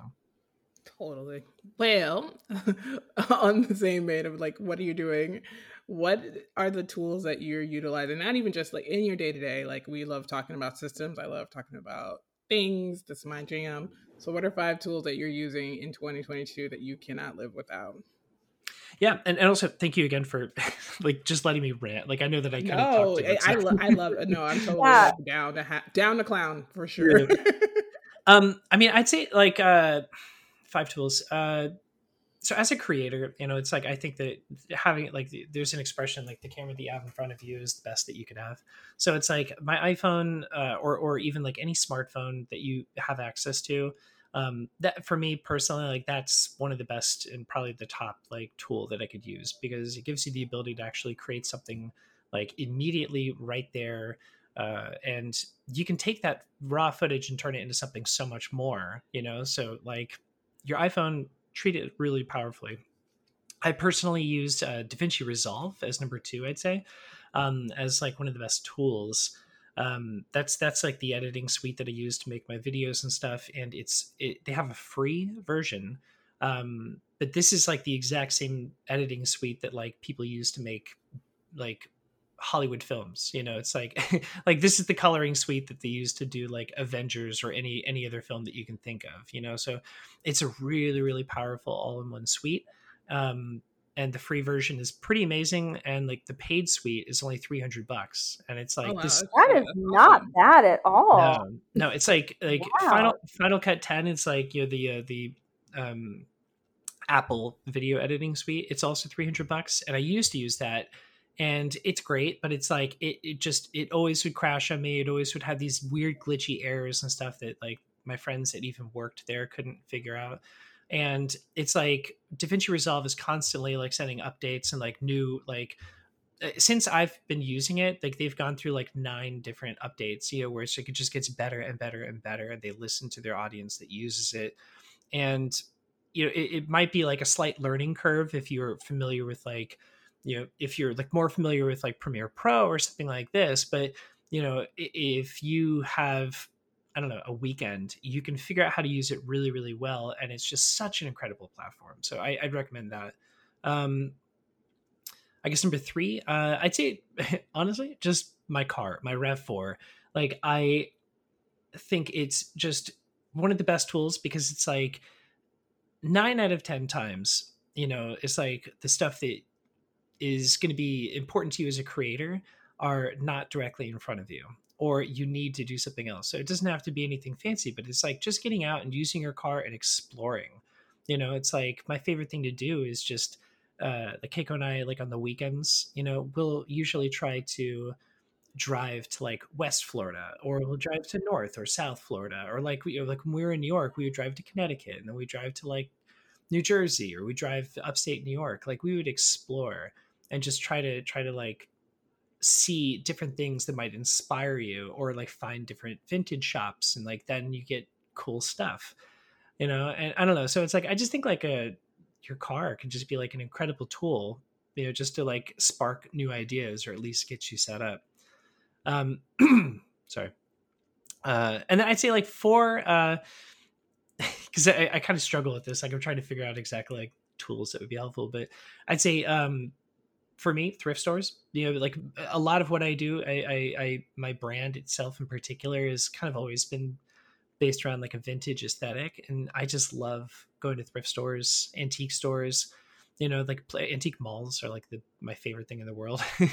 You know, and it's like just finding old kit and like clothing and things like this that like can inspire you to create something with a different look, or like refine that look. And I'd probably say 5 is just Keiko. You know, it's like for like, you know, truly, it's like, which I'm not saying she's a tool, but you know, it's like just like, you know, one of the most important like things you could have as any kind of creator is to have like a partner that Right. is able to support you in anything that you can do, you know. So it's like I think that, you know, I put her as number 5, but really she's number 1. Number So. 1. Oh, Yeah. no, but that's a total true thing. Again, another episode that I go into about having the right partner in your life Yes. It makes a that huge difference. helps you, you know, get to your goals and is understanding of this, so to speak, like not traditional career path, because that can cause so much friction. I've had a lot of friends over the pandemic who are content creators and influencers go through divorces, go through splits because of you know, they have such a non-traditional career path, and then now you're kind of stuck inside with someone who has a traditional career path, and they just like it starts to create this friction. So having someone who you've had this long relationship with, you know, not just in a romantic sense, but as a friend, as a someone who's in the, you can trust her, and having trust in someone with your ideas and the kind of your most intimate self as a content creator helps you have the confidence to step out and try new things that you probably never would have tried before. So I totally agree with that. Yeah, I mean, you like to have a partner that gives you like support is better than anything you could buy at like B&H Photo. So you know, and Yeah, it's like, it and really is. she really like refines, like, you know, there's a fun expression I heard in a show that was, you know, the kite and the line, and it was used to describe a relationship between like a husband and wife in there. And you know, like you know, the husband was the line that kind of like kept her grounded, and the wife was like the kite that just wanted to like be free and like creative and fly, and it sounded, like it could sound like in a way that it's like very restricting, but at the same time it's one of those things where like the two together like work in like a perfect harmony with each other. And I feel like that's kind of how it is with me and Keiko, where it's like, I'm all over the place. Like I've got a million ideas and I want to do all of them at the same time and stuff, or like dive full tilt into like, one specific thing. And Keiko's really good about kind of like, well, hey, let's refine that, and let's like, why don't you try this, or like, here's an idea that is fitting with that. And I think that like having people to bounce ideas off of that are not going to judge you and Yes. are excited about it, and selflessly, it's like she's not doing that to get anything out of it for herself. Like she's doing it because it just excites her as well. And sometimes it's like good to have somebody who, when you've been looking at the same thing for so long, you kind of need like fresh eyes on it to like see a different perspective. And it's even better when they know you well enough to like kind of know what's going to work for you and like what's not going to work for you. So I love that she was the one who was like, how about you focus on like things that maybe don't sound like they're going to be delicious, but might be delicious. Cause that's like such a unique, like, take on dealing with retro recipes. And that's really, I feel like, for a lot of people that follow, like that's probably, for me, That's it's what got what them got me on. hooked. Because when Yeah. you guys made some weird jello, you know what I'm talking about, you guys made that early on and I was like, what the heck is that? They're Oh, not I gonna eat that, remember. they're not gonna eat it, they're not gonna, and you guys bit into it and I was like, oh my god, I can't believe they're eating this right now. And it's like after that I was like, oh my god, I have to watch every episode, you know what I mean? Yeah, So I remember that. It's like permanently imprinted. People still forget. talk about that. They're like, tell me though, like, was that worse than the like chicken buffet and aspic that you did? And it's like, that's kind of like, that's that anchor to like everything people compare it to. That is like, but what about this? I mean, I actually posted a Yes. video just today. So if you, I don't know, this would be like interesting to kind of see like where and when this comes out. But like today, Tomorrow. Tomorrow. So okay, there you go. You guys are fast. I posted a video today about a soup that Keiko picked. Okay, so like that's even the better part about it is that like this felt personal. But it was called, she was flipping through books like helping me out and stuff because I was, we were spending time together, and she found one called Sour Milk Soup. Oh And goodness. good Nope. God, like this was regret and misery. Like I think the way No. that I described it in the video is I said this was like an experience of like Dante's Inferno, where it just like Oh my descended into hell because it just got worse and worse and worse. Like at first it was just no. like, okay, it's kind of like milk, and then just suddenly my knees buckled and I just like, it just hit so hard. I'm like, what Oh is no. happening?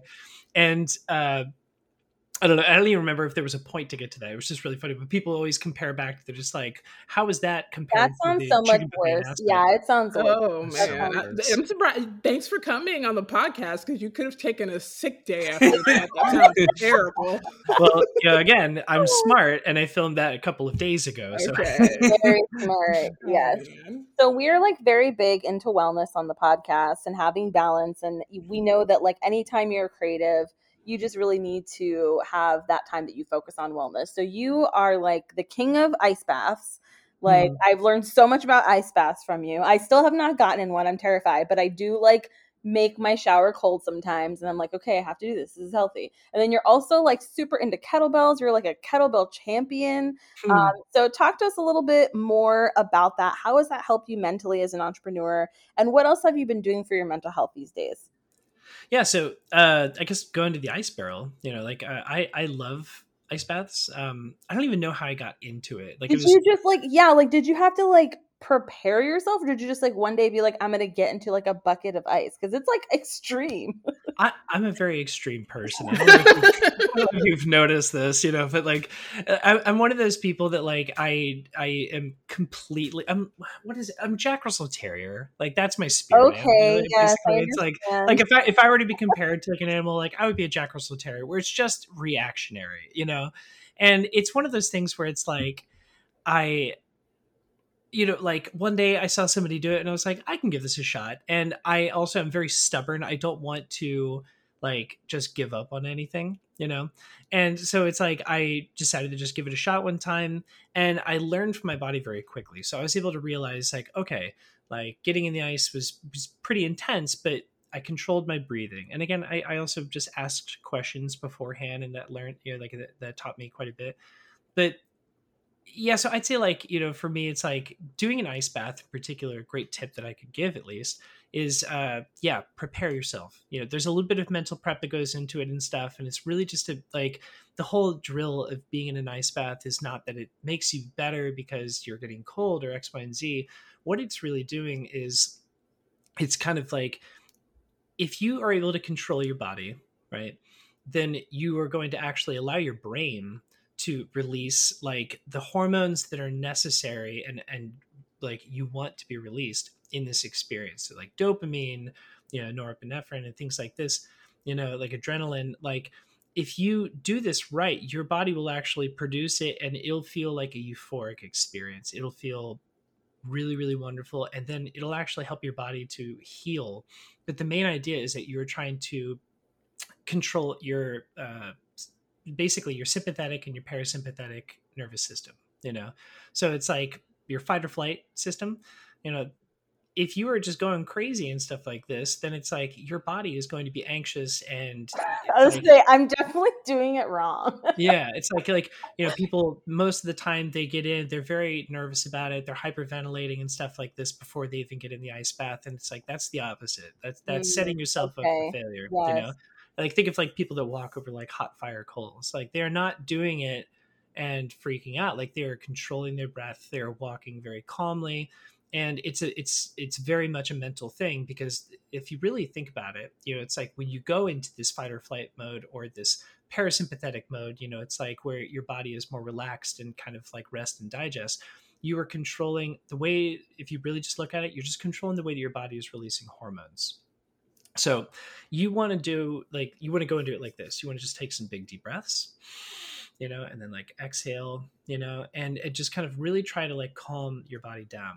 Right. And then like when you feel just like this moment of just like clarity, you can get ice barrels I like in particular because they are vertically oriented instead of like a bath where you lay down.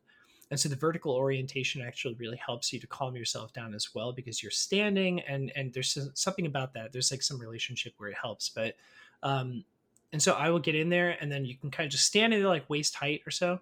And then as you go down, you want to exhale. So like big deep breath.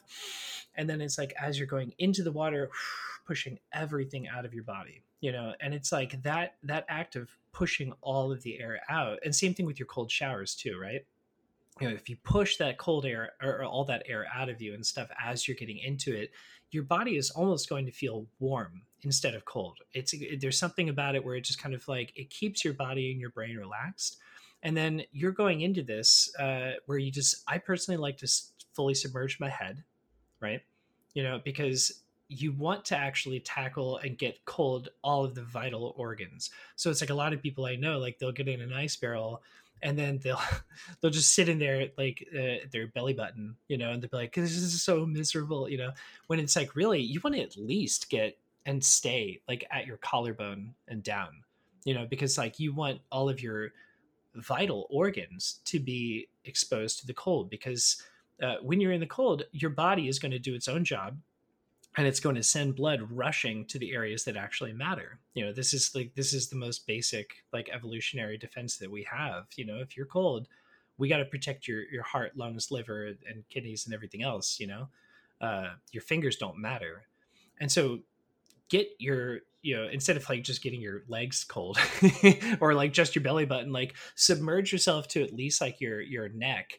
And all of a sudden you're going to realize that your body is going to regulate itself really really quickly. Like you might be cold for about, I usually count people at about like 35-40 seconds, and then all of a sudden you're going to get this hot warm sensation of just like it's hot, like you just feel like you are good, and you can chill in there for minutes at a time.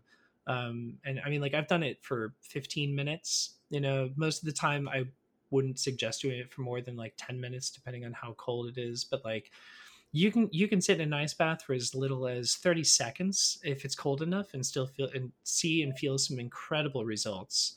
But it's just great. It's a really great drill just for like mental tenacity, because if for me personally, like I like to do these and cold showers and things like that, because it's just like if you can handle a little bit of cold water and not freak out and just control your breathing, your ability to deal with daily stress is so much better. So That's blown my mind in the way that I've gone about it, because I literally just thought it was like more for just like the health of your organs, like only that part, and didn't think of it as like training your nervous system. So when I go into it, I am freaking out because I'm like, oh my God, it's going to be really cold. Like, yeah. just do it really fast.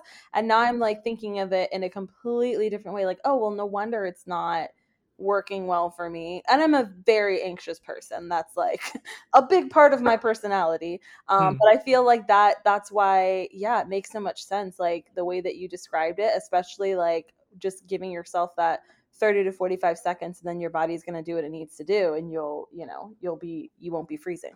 Yeah. And like, you just have to maintain control of your breathing. And like, the reality is like, if you get to it, because I mean, like most people can chill and hang in there and stuff. And then there is the moment where most people, especially when it's like their first few times of doing an ice bath, right? Like there'll be a point maybe 3 to 5 minutes in where all of a sudden their eyes get bigger, and they're looking around and they're just very aware of the fact that it's like, oh, I've probably been in here for like an hour, and I think that like that when you start to kind of feel that point, like when you're just like, I'm ready to get out, it's okay.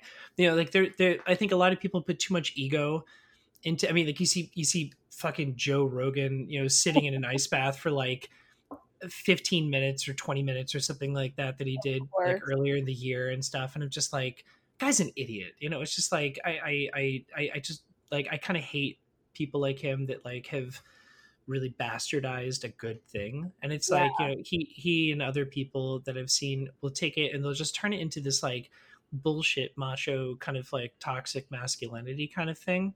And when at the end of the day, it's like, it's really meant to be like, it's almost meditative.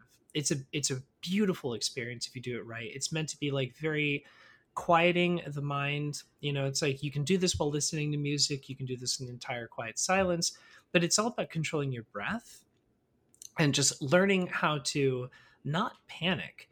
And so it's like when you see people like Joe Rogan who are sitting in an ice bath for 40 minutes or whatever it was, and they're hyperventilating and cursing their ass off and like just looking miserable the whole time, that's entirely the wrong idea. That's that's just I don't have anything to say about it. I will say there's that photo of you in the ice barrel, and I think it's like the happiest I've ever seen a human being be.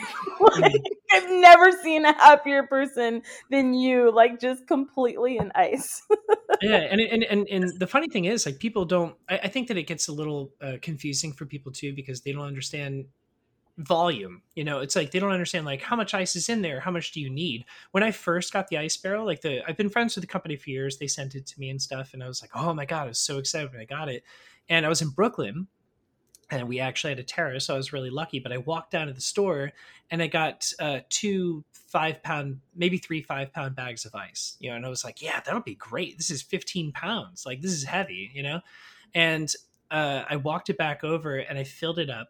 And my brain wasn't thinking about, I don't know, science, and like the amount of energy it takes to actually cool, like a gallon of water is incredible.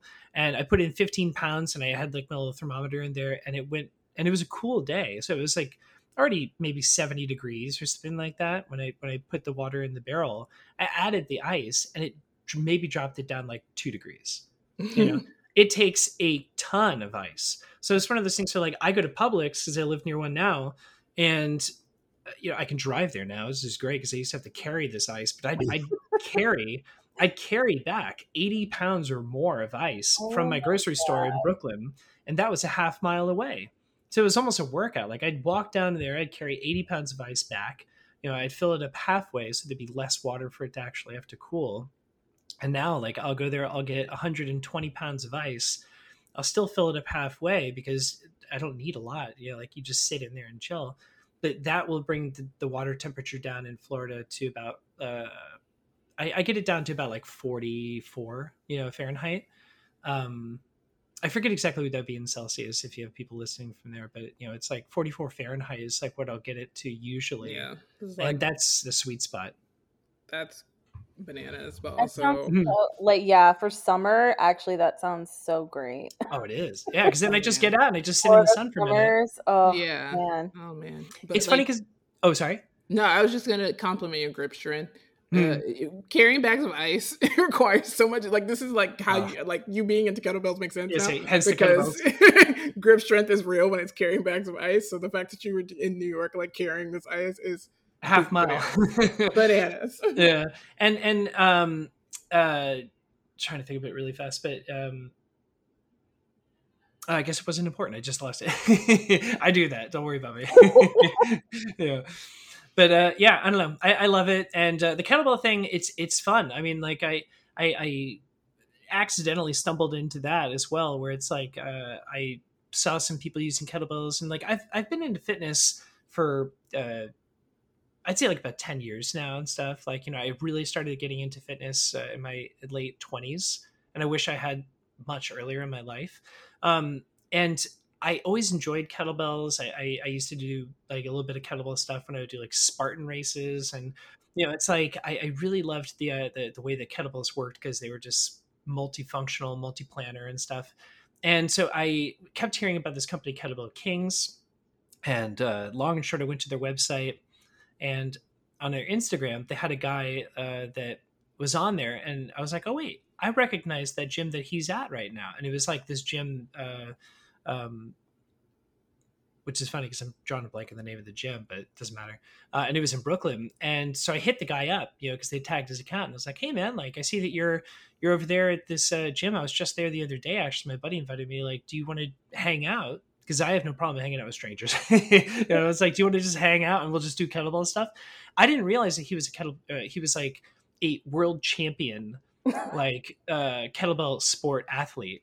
And so like I thought that we would just kind of swing kettlebells together and stuff. And he was like, yeah, sure, I'll be over at your place over the weekend. And he came to my building, um, and he just started putting me through drills, you know, and you know, Oh it's like my gosh. started introducing me to the sport of kettlebell sport, which most people have no idea. It's like this very like hundreds-year old like Russian Slavic sport where you basically are taking two kettlebells.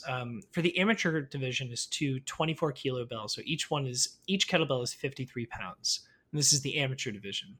And the idea is that you have different feels, but I focused in one called the long cycle, which is basically the clean and jerk.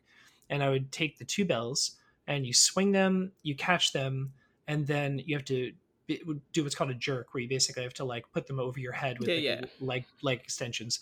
And you have to repeat that process as many times as possible in a 10-minute period of time, and you are not allowed to set them down. And so, you know, I mean, like if you think about it, like you have 106 pounds in the amateur division, and you're trying to basically like support this without even being able to put it down. If they touch the floor, you're done. Um, and so I fell in love with that because it's a sport of misery, and you know, it's one of those things where I fell in love with it. It's What a sport a of nice misery. thing to Soundbite. say.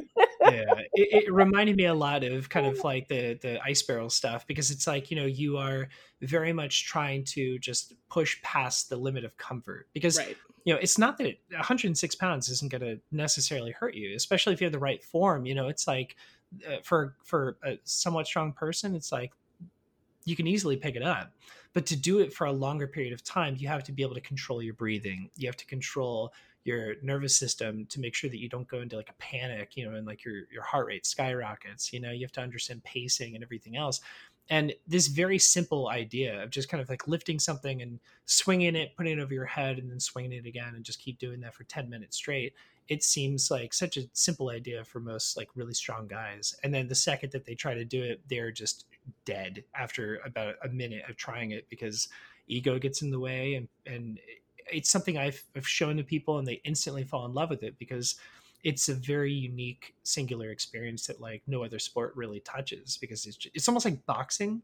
Mm-hmm. Oh, it's just nonstop. Like it's just, if you were in a good boxing fight, which I've never been, but I'm just like it's analogous, you know.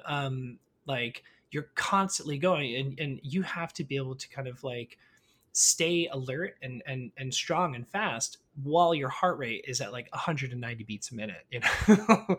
And so I don't know, there's something very cool about it. I actually took a little break from it, so I've actually been more focusing on just cardio and just kind of enjoy. I mean, because it's very, very difficult and brutal to do down in South Florida. I mean, like during the winter it was still 85 degrees, and during the summer it's 100 degrees, and it's hotter in my garage. But I love it. It's fun. Awesome. Well, we have enjoyed our time, but it is coming to an end, unfortunately. So, Bobby, let the people know where they can find you. Yeah. So you can find me on at this fellow on Instagram or Retro Recipes Kitchen. That's recipes with an S on either Instagram or TikTok. And TikTok's where you're going to basically find like the daily recipes and stuff like that. And I kind of just have been sharing them on this fellow as well. So.